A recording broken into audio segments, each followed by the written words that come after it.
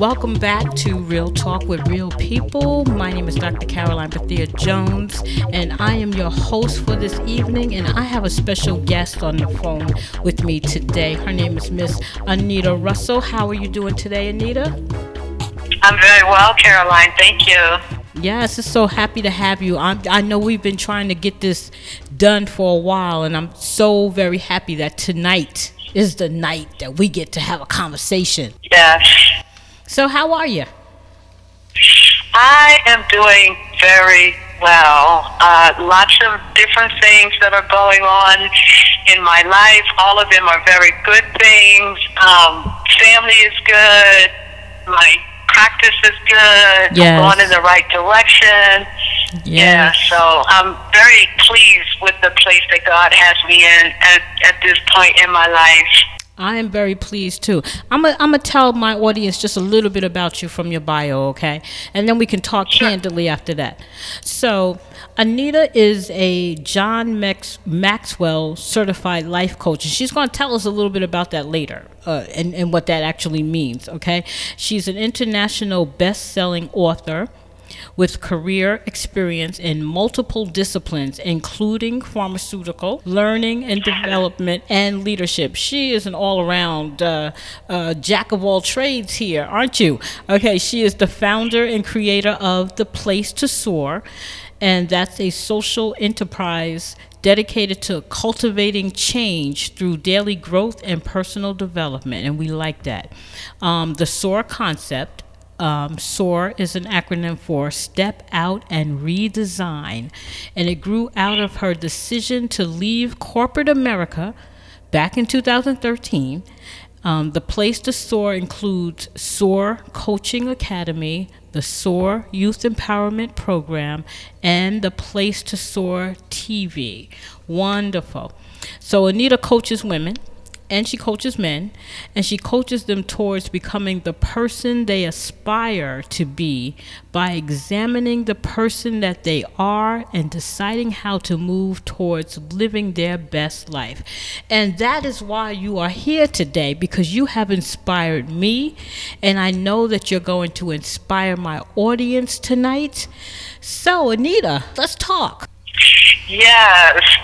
I know there's a lot of stuff packed in that bio, and one of the reasons I do that, kind of really, because I want to paint like a very broad picture of where I am and what it is I do in my life, not for my purpose, but to glorify God, because all of those things really grew out of the time when I just made that decision. And it wasn't even me that made the decision to leave corporate America.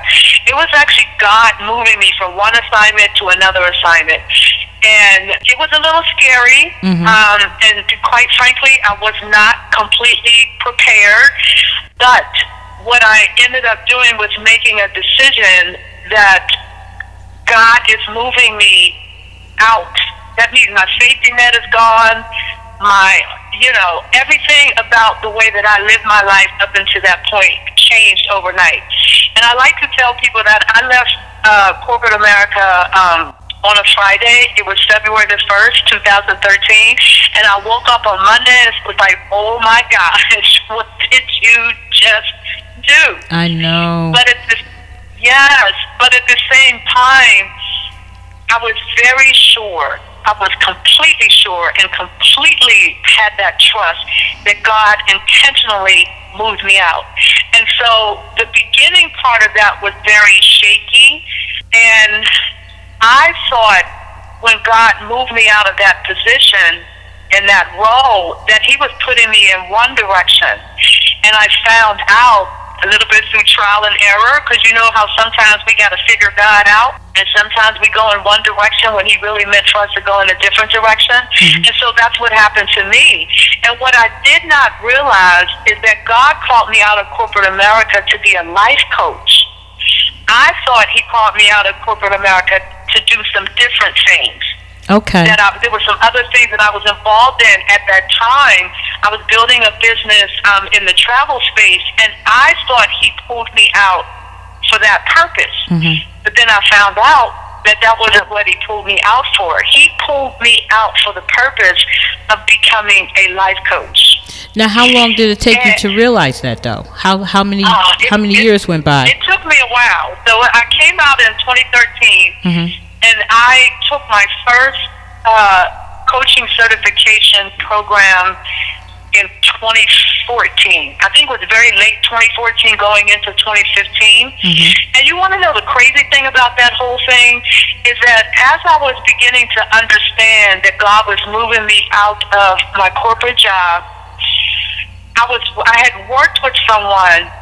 I was sort of working in that learning and development space. And one of the external vendors that I worked with on a regular basis was actually an executive coach. And she used to tell me all the time, and we worked together quite a bit, and she used to tell me on multiple occasions, Anita, you're a life coach. Like, I'm looking at you and I'm watching how you do your work, how you interact with people, and all of that. You are, in fact, a life coach. So if you ever decide to leave this work, that's something that you should really consider. So these little seeds were kind of dropped along the way. However, at the time, I didn't really know what a life coach was. I saw myself as a learning and development professional. This life coach thing, I have no idea what that is. But she said it to me on multiple times. And then there were other things that were kind of cropping up that were like, you should, and finally I just said, you really should check out this life coach thing. So by that time, I was starting to do a little bit of exploration, a little bit of research to find out exactly what it was and what was it that she was seeing in me that made her believe that this was essentially my calling. And finally, I just decided to kind of go through a very immersive certification program, mainly for the purpose of seeing, is this really something that, number one, I can do, and number two, that I would enjoy doing it. So I found this program. It was a weekend, a very intense, immersive weekend from Friday to Monday, and I totally got it. After I took that program, I completely got where this woman was coming from when she kept telling me that I was a life coach. And so that started me in a completely different direction. I did that initial certification, and I was just ready to go at that point, but I still had a lot of learning to do, and I had to build I had to really sit down and think about, well, how am I going to build this business? I don't really know anything about building this because I thought I was going to be in the network marketing industry and, I had this travel business and blah, blah, blah, blah. But that was just not coming together.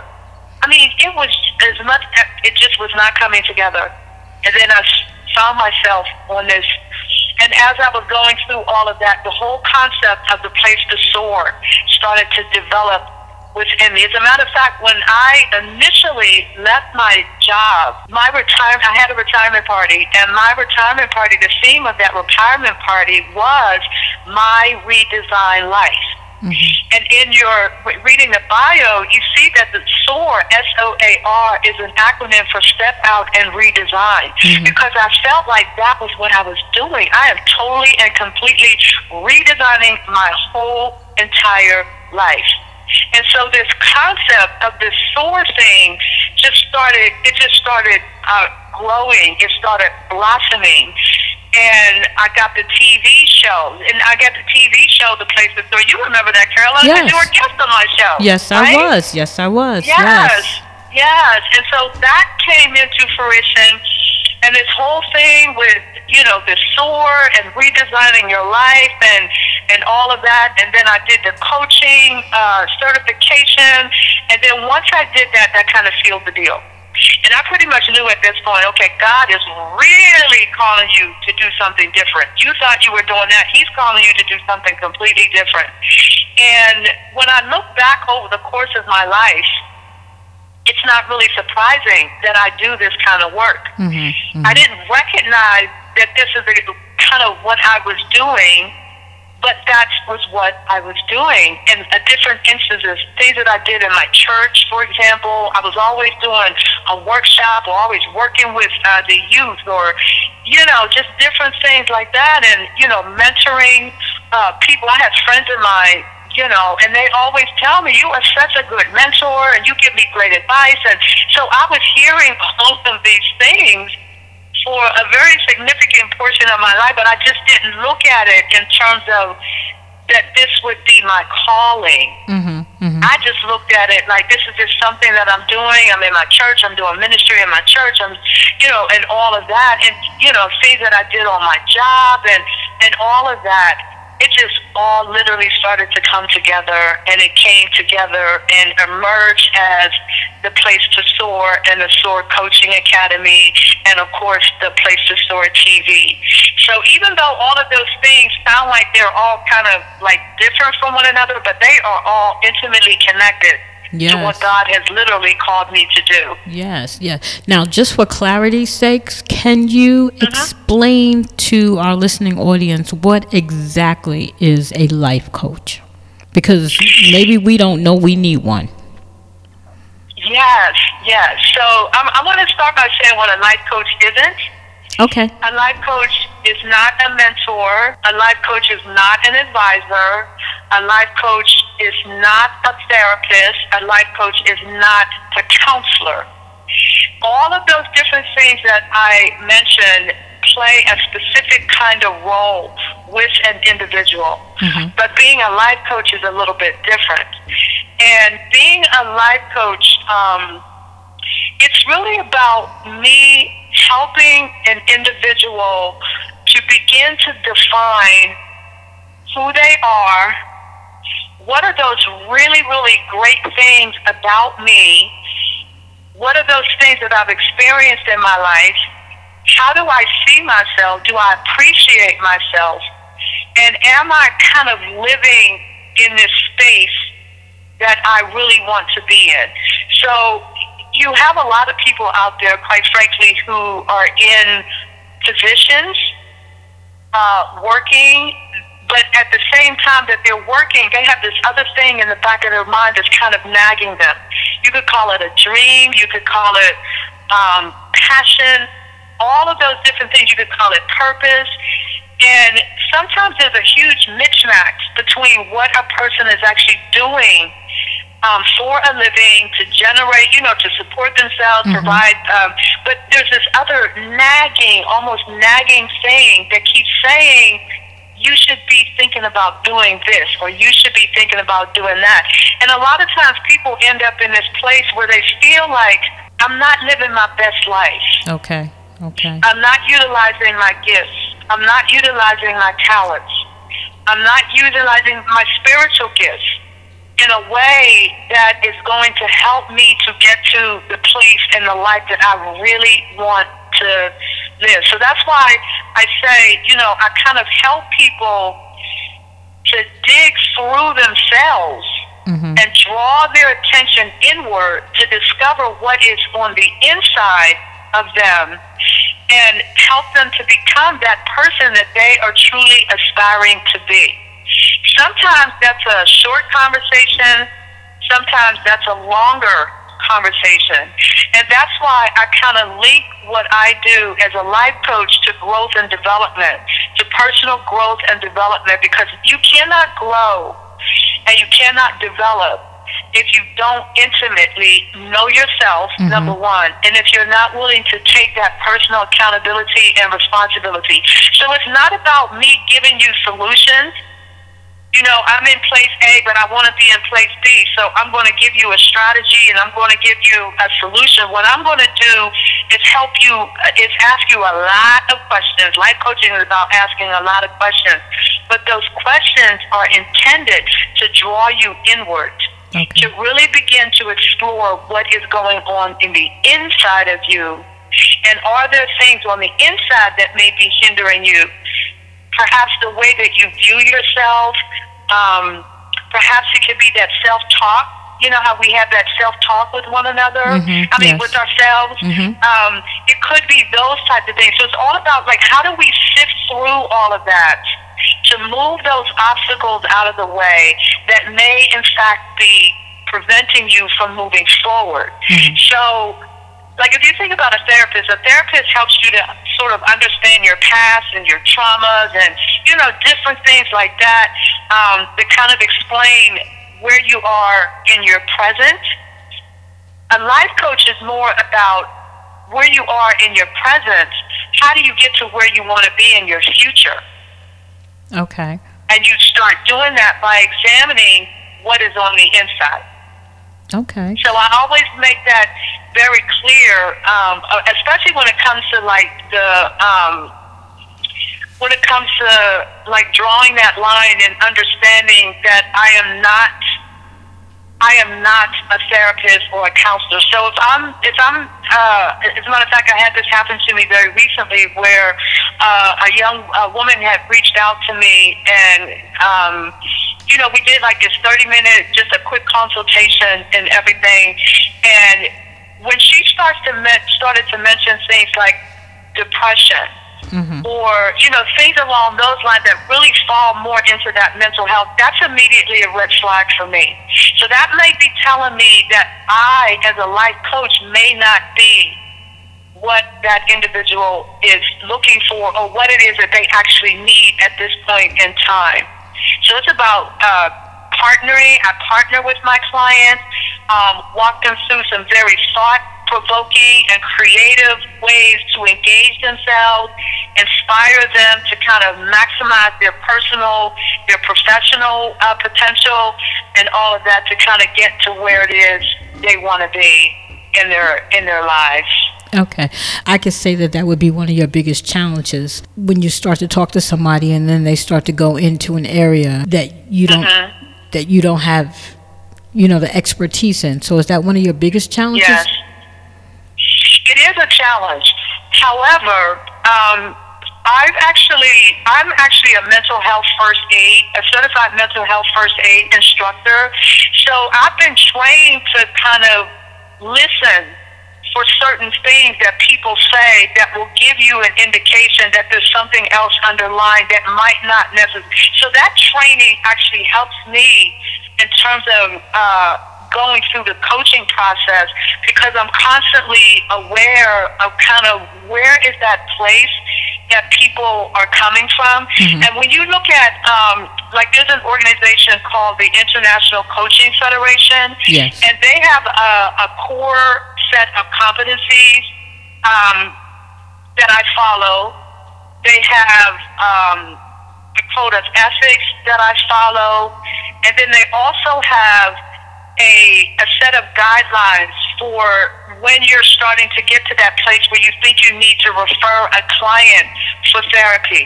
So my whole thing is I want to be able to help an individual to really accomplish something powerful in their lives. But at the same time, I have to be very conscious of drawing that line in terms of what my role is versus what a therapist or a counselor's role might be. Because the bottom line is it's about the client. It's not about me, and it's not about me being, impressive, like I can do this for you, and it's not about any of that at all. Because if I cannot help you get from point A to point B or C or D through the coaching process, that says to me that there might be something else. And what I've also done is, because of the sort of that mental health first aid connection, I have certain people that I know who are therapists, who are counselors and all of that. So I sort of have this little network of individuals that I can use as referrals. So if I'm talking with someone like the young lady that I mentioned, and she uses the word depression or, something else along that line that kind of falls more in the mental health area, I have a group of mental health professionals that I can, if necessary, I can have that conversation that says, I don't think I'm the right person for you, but I have these incredible people over here that I think would be good for you to talk to. And then maybe she and I, or he and I, could come back to the coaching process once they've kind of gotten to the place that they need to be from the mental health perspective. Okay, I get it. Are you accredited through ISCF? Well, so the way it works is, if I do a certification program. Mm-hmm. It's the program or the organization or that is accredited through ICF. Okay. So I, as an individual, am not, but the services that I've gone through, they are accredited. And actually, the woman that had told me years ago, when she kind of called it out, and she thought I was actually a life coach, that's one of the things that she told me, that if I decide to go that route, any program that I decide to take a look at or consider, that's one of the things that I should be aware of, is that the ICF is kind of the golden standard. So if a program is accredited by them, then you know that's a good program. Okay. Okay. So, what are your favorite self-help books? Because in order to be a life coach, I would assume that you yourself have gone through the same process that you would be taking your clients through. And it's about self-help. It's how we help ourselves too. So what are some of your self-help procedures that you took yourself through to get yourself to the place where you are? Yes. And that's a really, really great question, because one of the rules of the game is you're a coach, but you need a coach. You need to be coached as well. Well, all of us. That is really, really, that's a great question. So I read all kinds of materials. And a lot of what I do in terms of most of the things that I'm currently reading are related to how do I get better at doing what it is in service to individuals. So one of the things that I sort of adopted when I was putting my program together, and what is that process that I'm going to use, is appreciative coaching. Now, people in your audience may have heard of appreciative inquiry, and I've got a little bit of experience in appreciative inquiry. It's a tool, it's a process that I've used in the past. Mm-hmm. But there's a group of women, and I'm sorry, I'm blanking out on the woman's name. I'm kind of blanking out on the name, but she and a group of other individuals got together, and they took a look at appreciative inquiry and said, this definitely applies to the coaching arena. And so they sort of took that concept, and there's a whole entire process involved with appreciative coaching. And essentially what appreciative is, the best way to kind of explain it is, if you're in a job situation, oftentimes whenever there are issues or there are problems or there are we're not meeting our production targets, we're not meeting our performance targets, generally what the process is that people will start to look at what's wrong. Mm-hmm. And start trying to come up with solutions and new procedures, change management, and all of that, because they're focused on, we have a problem, we need to find a solution. This isn't working, so we have to find a solution that's going to change that so that now will work. The appreciative approach is slightly different, because the appreciative approach, instead of having people focus on what's not working, the focus is on, well, what is working? And what are those things that represent those peak experiences? What are those things that represent what it looks like when we are, as a team, as an organization, when we are operating at that peak performance, when we are operating at that peak production? What does that look like? What are those things that we are doing that are certainly really, really working? Mm-hmm. And so it's kind of going from a problem-based approach to let's look at what is working and how do we develop those things that are working really well so that we can use those things to kind of create that performance or that production that we're looking for. So that's kind of how appreciative, that's kind of, if I'm making sense, that's kind of how appreciative inquiry works. So it was kind of like a shift away from the old way of kind of looking at how do you make improvements. You don't just make improvements by looking at what's wrong. You also make improvements by looking at what's right. So it's the Okay? okay. Go ahead. No. Do you have a question? No, I was going to ask: is the goal then to get the individual to see what they do best, and then Yes, try to work on that? Exactly.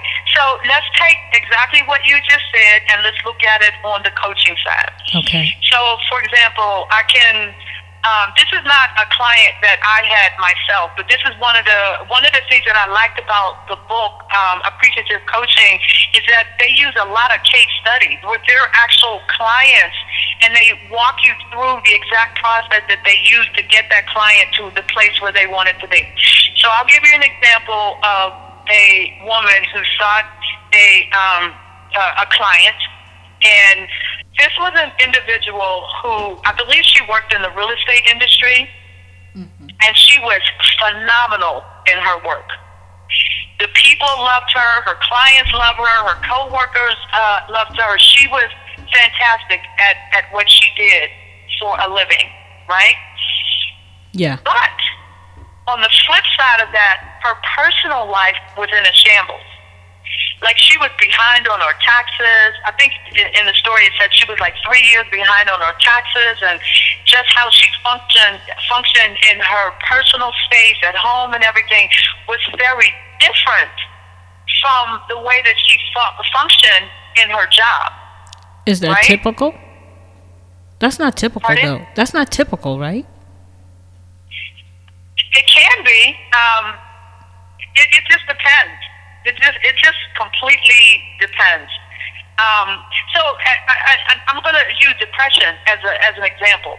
So, then I'll come back to that individual. Even though, like I said, I'm not a mental health professional, but one of the things that depression can do to a person is, so if you're unable to kind of do your daily activities, and your relationships are suffering, and this is going on and that's going on, that's kind of how depression can look. But then I can speak from experience that when I dealt with depression, I was more of a high functioning depressive, and what that meant was I could go to work every day and I could do my job, and my job never suffered. But then when I got home, and I'm talking more specifically before I had my children, when I would get home, that's when I would feel the depression that was there. And so people would look at me and say, oh, you're great and you got this going on and all of that. But then underneath that, I was dealing with this depression in my personal life. And I'm not saying that this woman was dealing with depression in her personal life, but I think that's a way of showing how you could be on top of your game in your workspace, and then in your personal space, you're suffering. So in her case, it was how she organized her life that was really suffering. And like I said, one of the key things is not doing her taxes, and her attitude was a little bit different, because she kind of looked at, well, when I'm at work, I'm a professional. But when I'm at home, I'm more of a free spirit. Mm-hmm. So there's a little bit of a mismatch, because now she's seeking coaching so that she can kind of fix her personal life. And so one of the things that we do, at least with this approach that I use with the appreciative coaching, is kind of going through the process of kind of listening to the person, asking relevant questions and all of that, and helping that person get to a place where they can define what their specific coaching topic is going to be.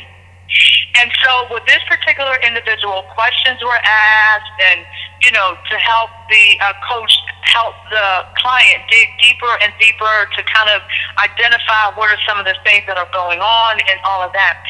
And what her coaching, what her coaching topic ended up being was, the coach challenged her to kind of look at her clients and talk about her clients, why she does what she does when it comes to her clients, why she works as hard as she does when it comes to her clients. And so what her coaching topic ended up being was shift your mindset so that you begin to treat yourself as if you were one of your clients. So if you're working with yourself as if you're a client, that means all your stuff is going to be organized, your paperwork, all the things that you have to do to manage your life are going to be organized, because now instead of you just dealing with yourself as self, you're looking at yourself as if you were a client. And all that great work that you do on the client side, she was able to begin to transfer that over to the personal side. So that worked. And it worked. Okay. It worked. But again, it was a process. And in the appreciative coaching, there are a number of phases that you go through. The first one is the discovery phase. And that's where the client and the coach are really coming together, mainly for the purpose of understanding, for the coach to really, it's for building that relationship, number one. But it's also for the coach to start honing in on what are those things that you do really, really well. And that was part of the conversation with this woman. So when you're working with your clients, what do you like best about yourself? What do you like best about how you communicate with your clients? What do you like best about when you take a client in to see a new home? What do you like about yourself when you're interacting with your client in general?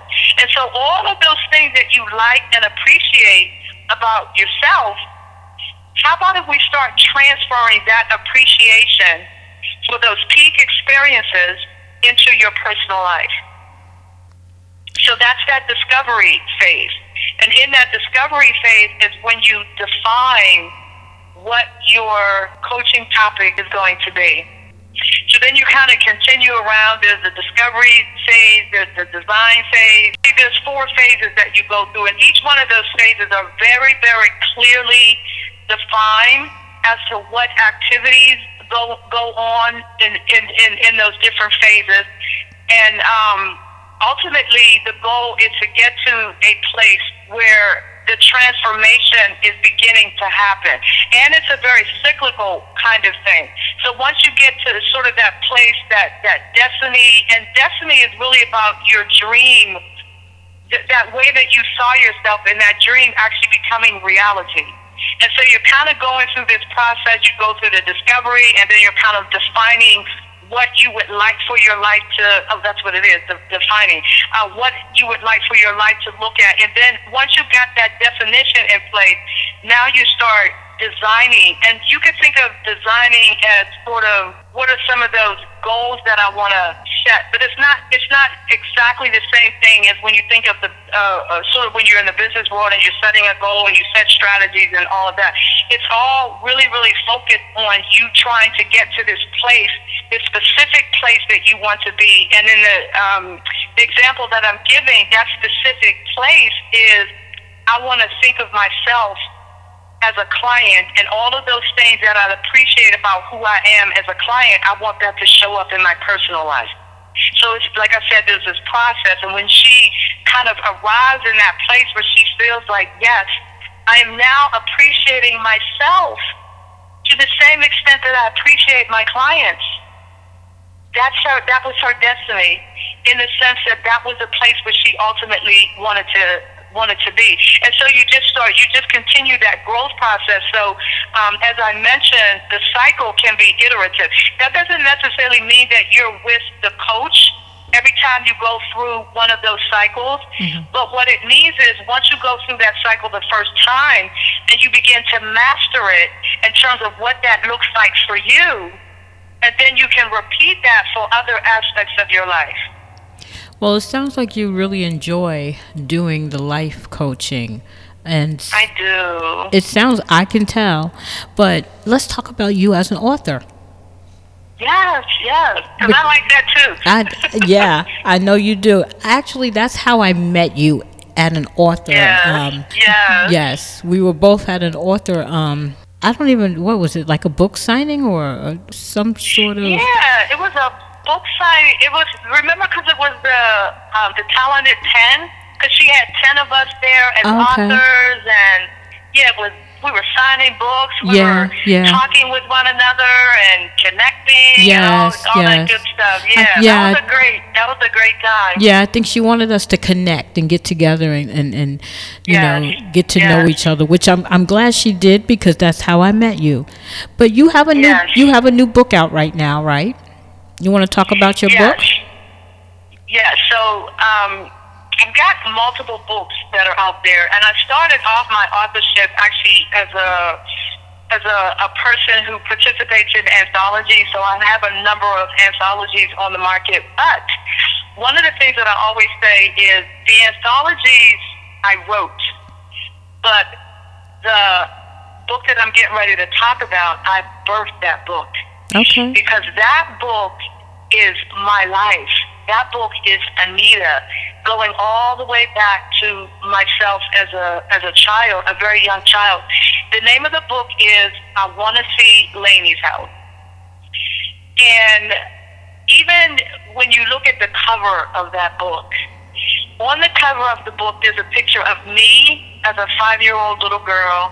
There's a picture of my sister as a 3-year-old little girl. There's a picture of my mom on the cover as well. And then there's a picture of the house that we used to live in when my sister and I were at that age. And that cover sort of sets the entire tone for what the book is all about. If I had to just give like a quick synopsis, the book is really about a spiritual journey, and it's about a mental wellness journey, and me going from a broken little girl to how I like to define myself today as a liberated woman. And there's lots of things, lots of milestone things that happened to me along the way. And many of those milestone things are directly related to God and how God literally showed up in my life. Mm-hmm. So, tragic. My sister had I lost my sister at those ages that I just spoke about. I was 5, she was 3, and she was killed. And I saw the whole thing, and it put me in a place. It put me in a place of depression. So I talked earlier about my experience with depression. Right. But it put me in a place of depression as a 5-year-old little girl. And being in that place, I was too young to express what I was feeling. I didn't have the language because I was just a little kid. Right. So I couldn't even express the pain that I was in. It was just there. I just couldn't fathom what was happening. And in my mind, like I woke up one day, and then that same day, when I went to bed, my sister was nowhere to be found. And in my mind, I'm like, I don't understand where she is. That was a really, really tough thing for me to kind of manage in my life and everything. But God showed up for me in a very powerful way. And when he showed up, he let me know 2 things. Number one, he let me know, and he showed up for me at my sister's funeral, right? So between the day that my sister died and my sister's funeral, for me, everything is black. Like I have this sensation, the day of the accident, I had this sensation that I was falling down this spiral staircase, and I got to the bottom of the staircase, and I was just in a place of blackness. I mean, I was just completely in a place of blackness. So for me, knowing what I know now as an adult, that was that very dark space of depression that I was in at that time. And so depression sort of took on this, it became like this, a spiral staircase became like an allegory for depression for me throughout the course of my life, right? But God showed up 4 or 5 days later when we had the funeral. And I was still in that place, but on the day of my funeral, of her funeral, God brought me out of that place, and he brought me out of that place by helping me to see that my sister was okay. He helped me to see that my sister was in his presence, and that she is now okay. And he also spoke into my spirit and said, I will never leave you and I will never forsake you. Okay. And the crazy thing is, as a 5-year-old, I knew nothing about scripture. Mm-hmm. I knew nothing about Jesus, really, other than, maybe the stories that I heard about in Sunday school, because we did go to Sunday school, Mm-hmm. but we went to Sunday school and that was basically it. You know what I'm saying? So God literally showed up, and he showed me who he was through his love. So a lot of times I tell people, when you go through life and you get saved, and you generally, most of us, not all of us, most of us get saved when we're kind of older, and we start to kind of put things together and all of that. And you're, starting to get to know God and learning scripture and, verses and all of that. You're understanding the scope of the Bible. I didn't have any of that. Mm-hmm. I came to God based 100% on that experience of me, of God showing up at my sister's funeral. And so that built a foundation for me that carried throughout the course of my life. Mm-hmm. And that depression turned into grief, or the grief turned into depression, like full-blown depression, but I was just a little kid. So the way that showed up for me when I was very young is that I became very quiet.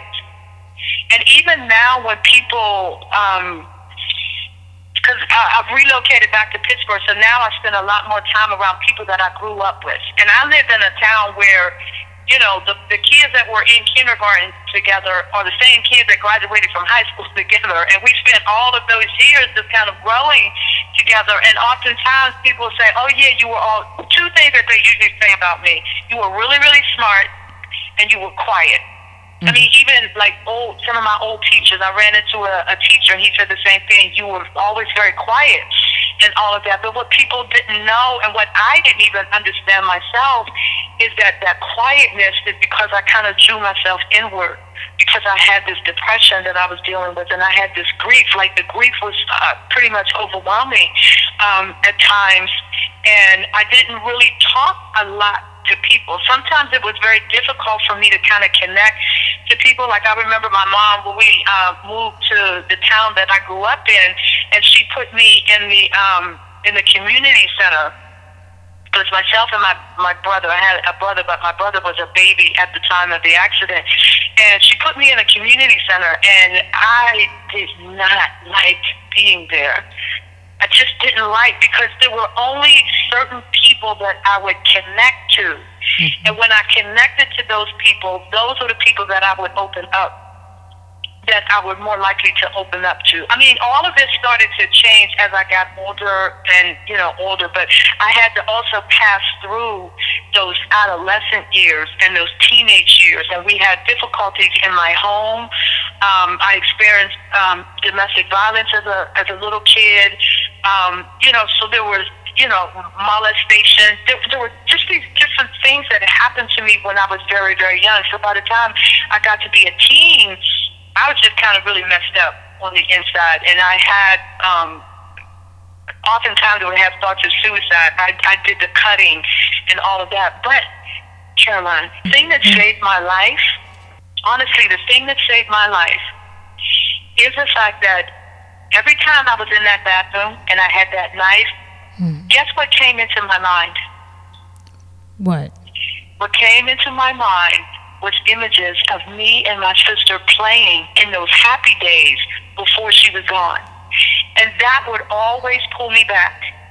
And I could put the knife down. And it literally would pull me back. And it was almost, sometimes it felt like it wasn't even something that I was just seeing in my mind. Like, I was literally having a vision of my sister and I playing together. And that would always bring me out of that space.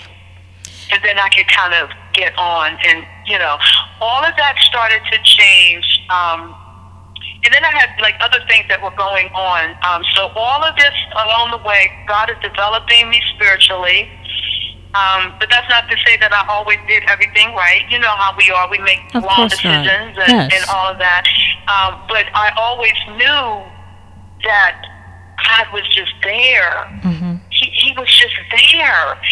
And so that was always very amazing. Things changed for me dramatically when I got to college. The cutting was gone.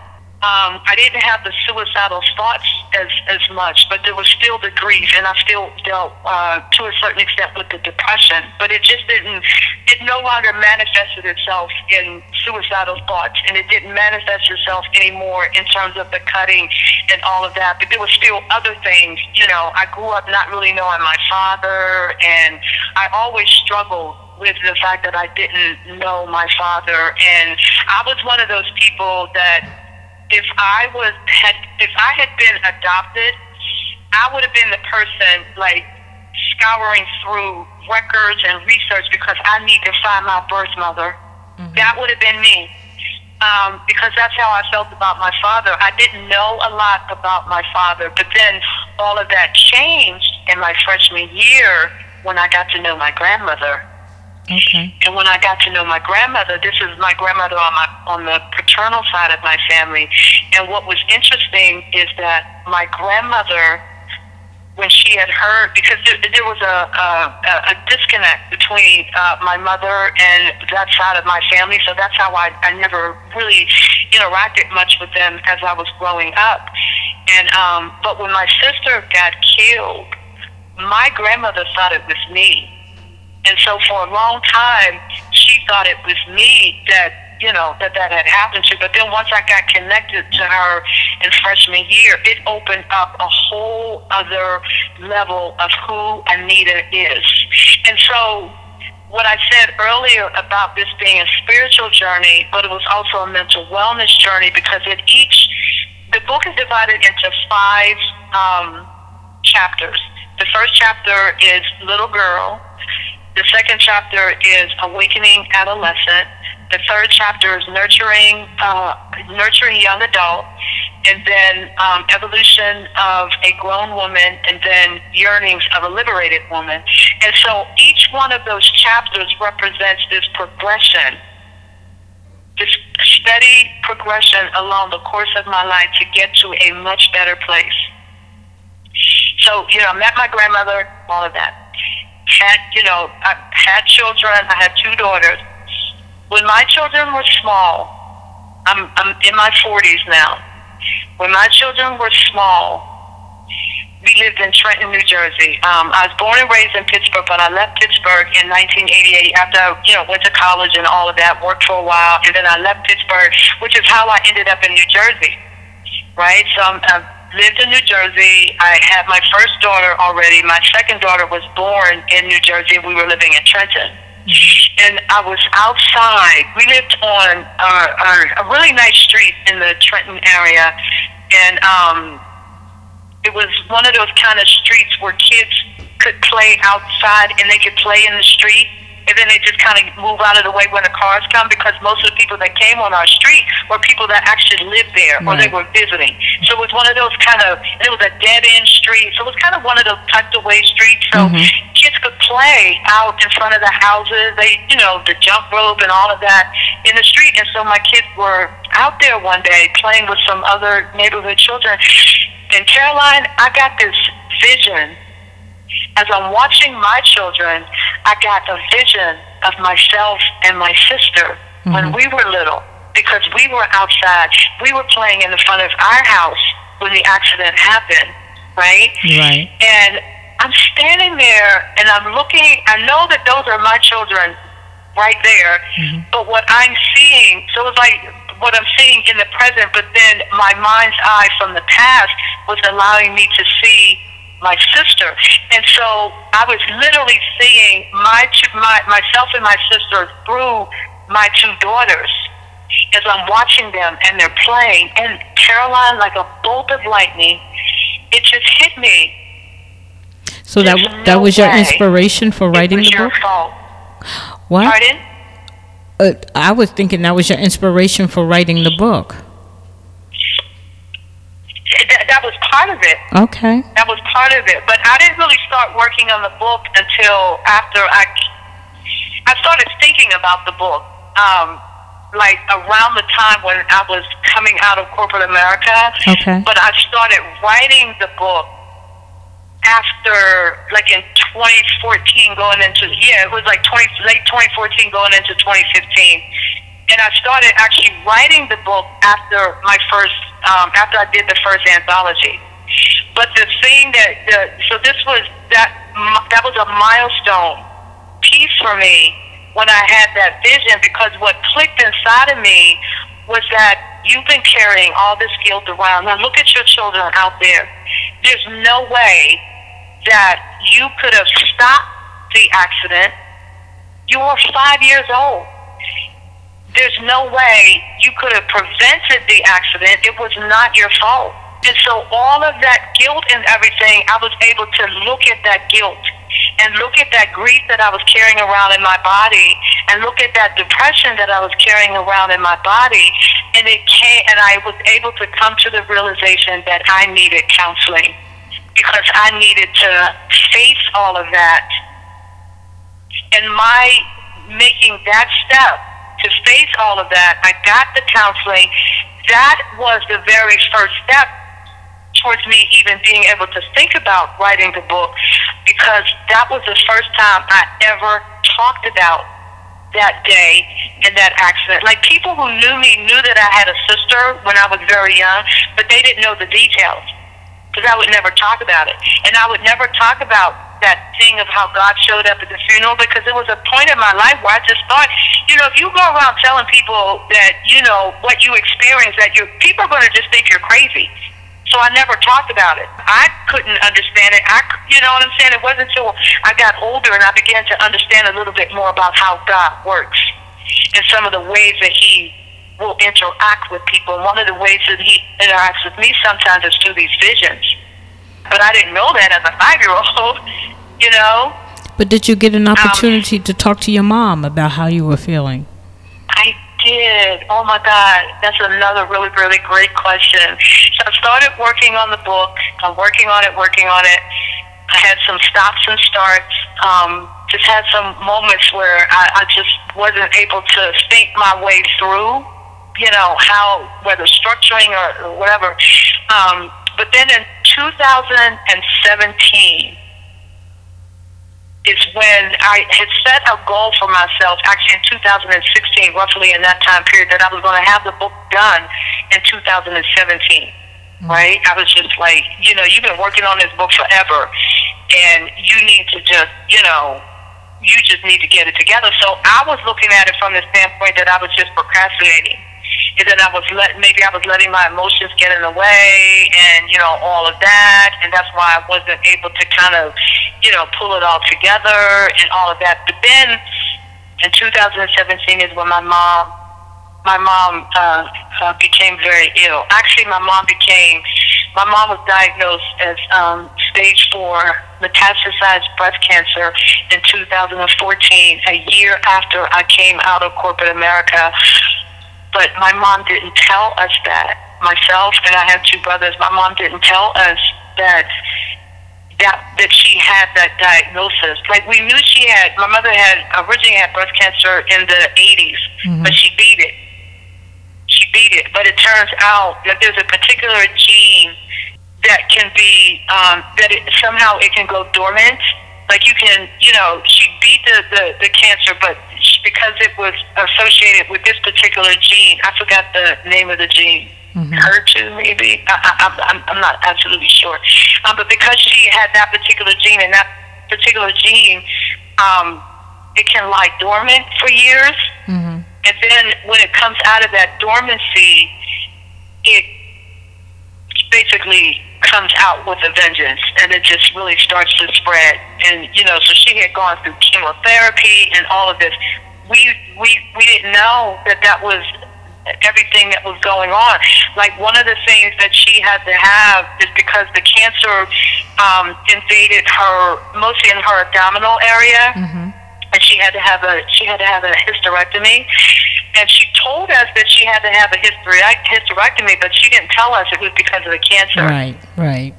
So, we knew that, she had these things, and my mom, had always had stomach ulcers and just different things like that. And so it just wasn't on my radar screen. It wasn't on our radar screen that she was that ill. So then in 2017 is when we realized that there was some, that she's really getting ill here.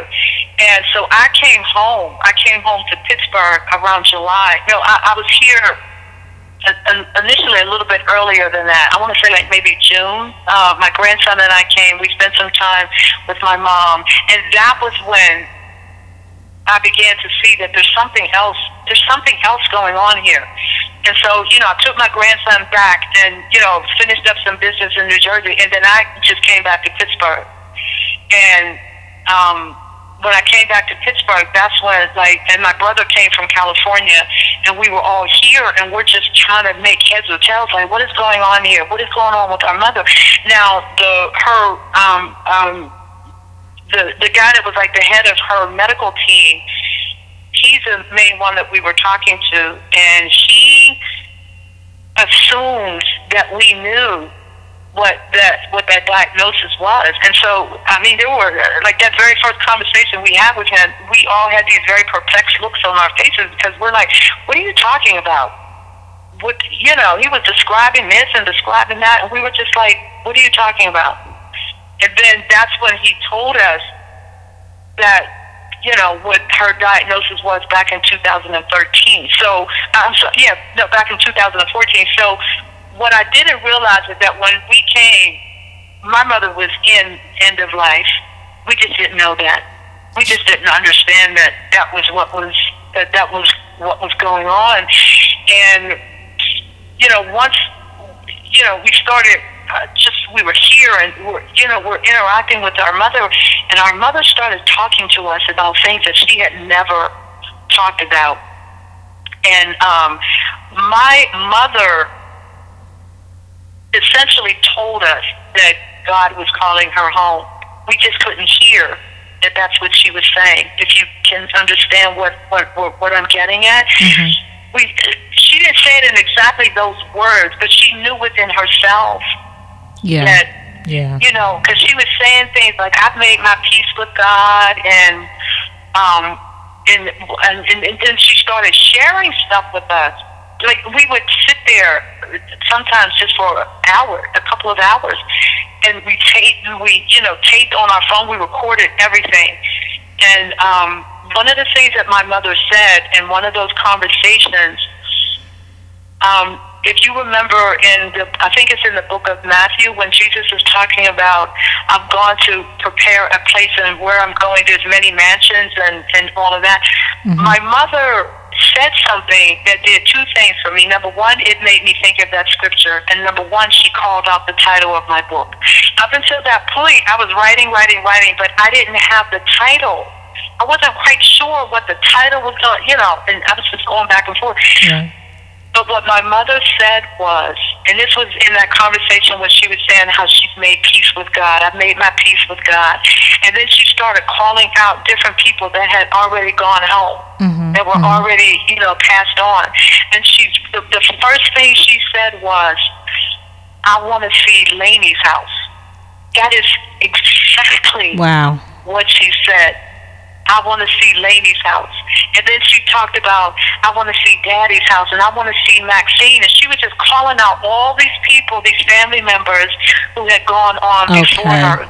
But as soon as she said, I want to see Laney's house, I knew that was the title of the book. Now, is that your sister's name? Pardon? Is that your sister's name, Laney? Laney, exactly. Okay. That was her. That's her name. And like I said, one of the other things in that whole Laney conversation, if you will, is that my mother and I, you have to understand, my mother and I never talked about my sister's death. Okay. And I mean that. We never talked about my sister's death, but we talked about it that day. And she talked about what that day looked like for her. Mm-hmm.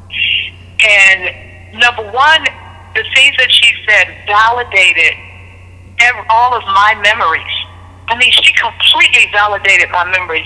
Even the memories of the house, how the house was set up with the living room, and then you go in the next room, and there was these steps. You go up, and there was like the kitchen was on a higher level.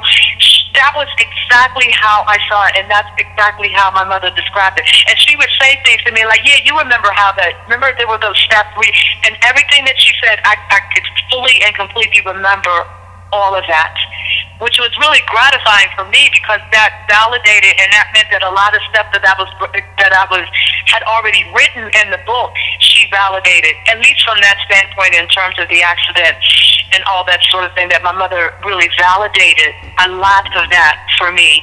And then, like I said, she proceeded to explain what that day looked like for her, and in her explaining that, it helped me to get a better handle on my mother and the grief that she carried in her body. And her grief was much more related to the fact that she had a premonition that somebody was going to die that day.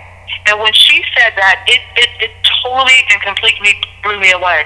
And she was very upset when she was saying it. So this wasn't something that she was, she wasn't just making this up. And that she, had this sense that something tragic was going to happen. She had no idea who or anything like that, but it was just something in her spirit. And her guilt lay in the fact that in her mind, all I had to do was tell the kids to come in the house.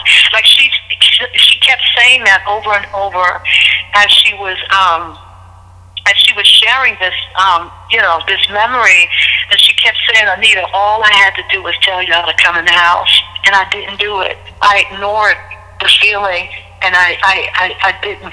And she said, "I'm the one that carried the guilt all of these years because I could have." Now this is how she saw it.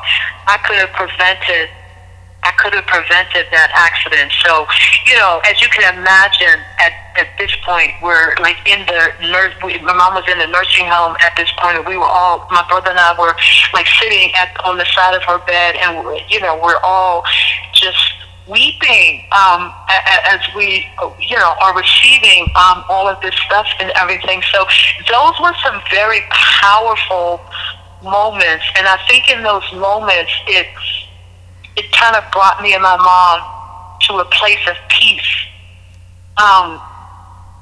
It kind of brought both of us to a place of peace and all of that.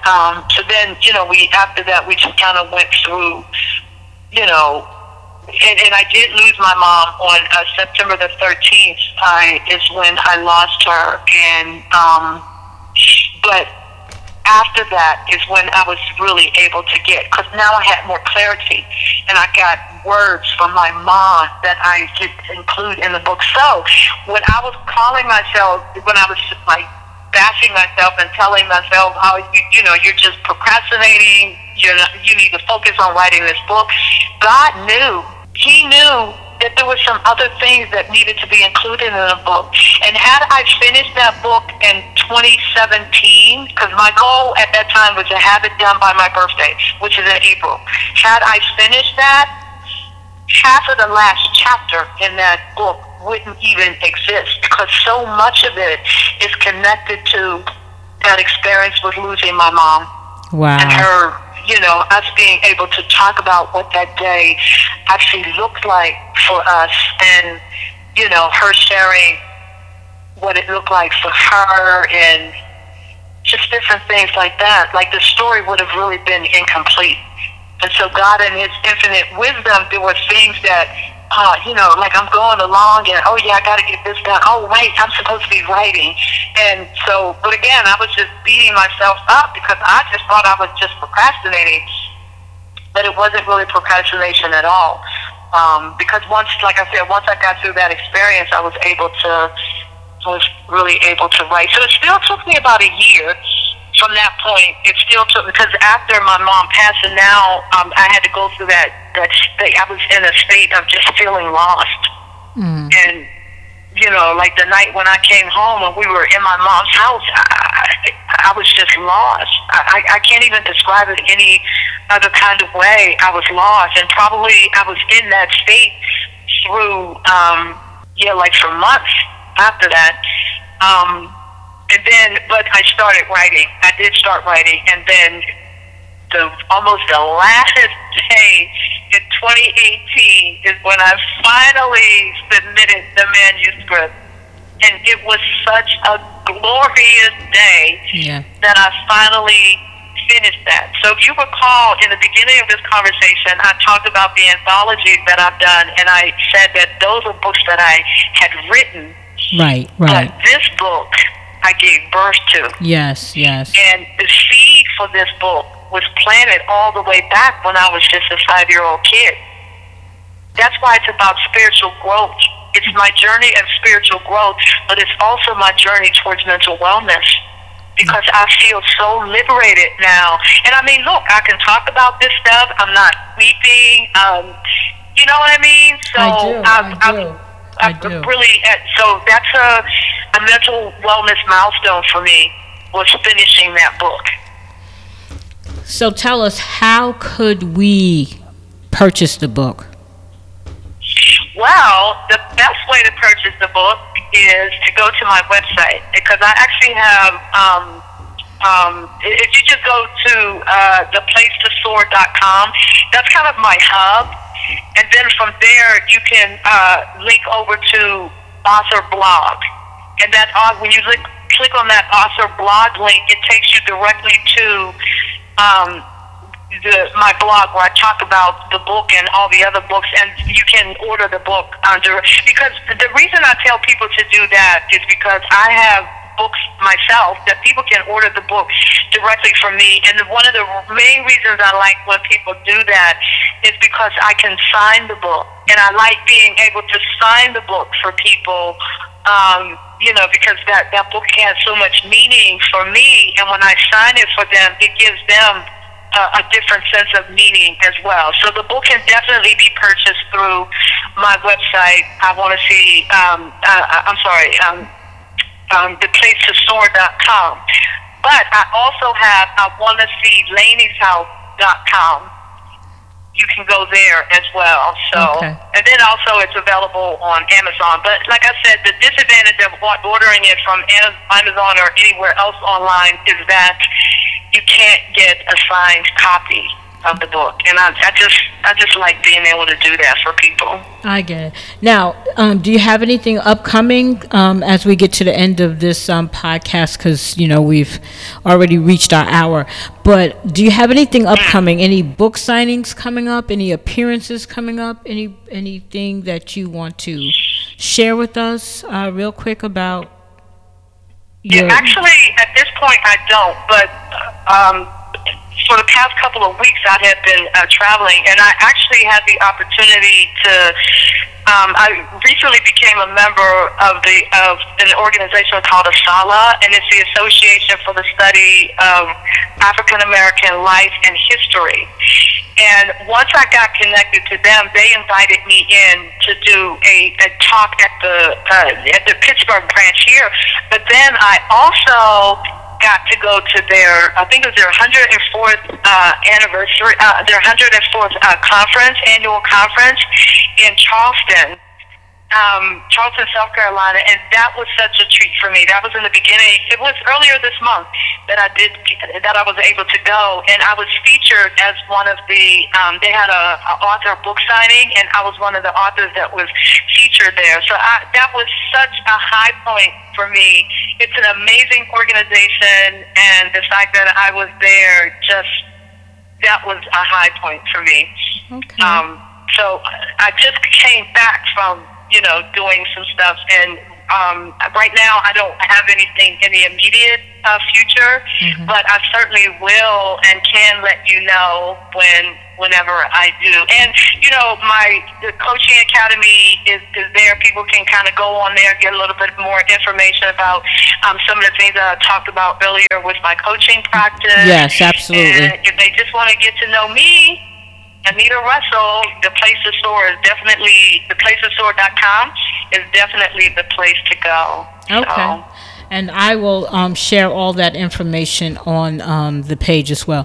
But Anita, I want to just really personally thank you for really being so deep and so honest with your conversation. And I'm sure that what you had to say is going to help a lot of people who may have been experiencing something similar, or sometimes you think that you're the only person who is going through certain things, and you find out that you're not. Like your experiences with God when you were younger, I have a similar experience. It's not exactly, like yours, but there's a lot of individuals who I do believe will be able to benefit from what you said. Now, as a life coach, how can they reach you as well? The same information that you gave me? Yeah, theplacetostore.com, because I've set up theplacetostore.com sort of as my hub. Okay. And any other website that I have, you can get to them from theplacetostore.com. If I could just make one more, just a final comment. Absolutely. It's kind of connected to some of the things that you just said. What I've learned in this experience is that even from a broader perspective, I think we're kind of in a place now from a humanity perspective, where telling your story is so important, because your story becomes, it's like your story enables you to be a witness to so many different things. And I think we're also in a place where we need truth. Yes. We need truth. And when people get to that point where they're able to tell their story as a witness to the truth, that's powerful. Yes, I agree. That's very powerful.